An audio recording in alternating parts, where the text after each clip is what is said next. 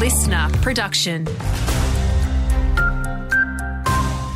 G'day, it's Tom Parry with you. 3 drivers on the Limestone Coast have lost their licences after being caught drink driving over the long weekend. That includes a 50-year-old Penola man who police allege was driving at 4 times the legal blood alcohol limit. His licence was suspended for 12 months and he will appear in court at a later date. The 2 other drink drivers were a 21-year-old Mount Gambier woman who was caught on Saturday and a 50-year-old Naracoorte man caught on Sunday.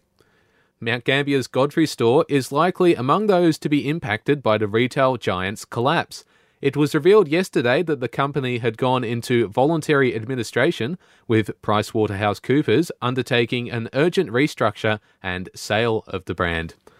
The city of Mount Gambier has confirmed that it will move 2 flagpoles from the Cave Gardens to outside the Civic Centre. It will allow council to fly the Aboriginal and Torres Strait Islander flags outside the centre, in addition to the national, state and council flags.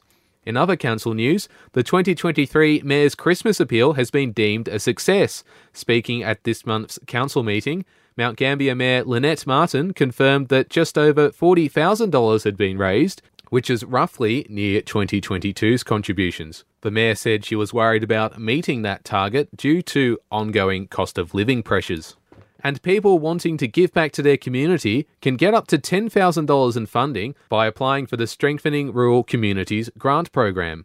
The initiative, run by the Foundation for Rural and Regional Renewal, aims to support local groups and non-profits in delivering their services. If it's community-led and has broad community benefits, FRRR's Jill Carina encourages people to apply.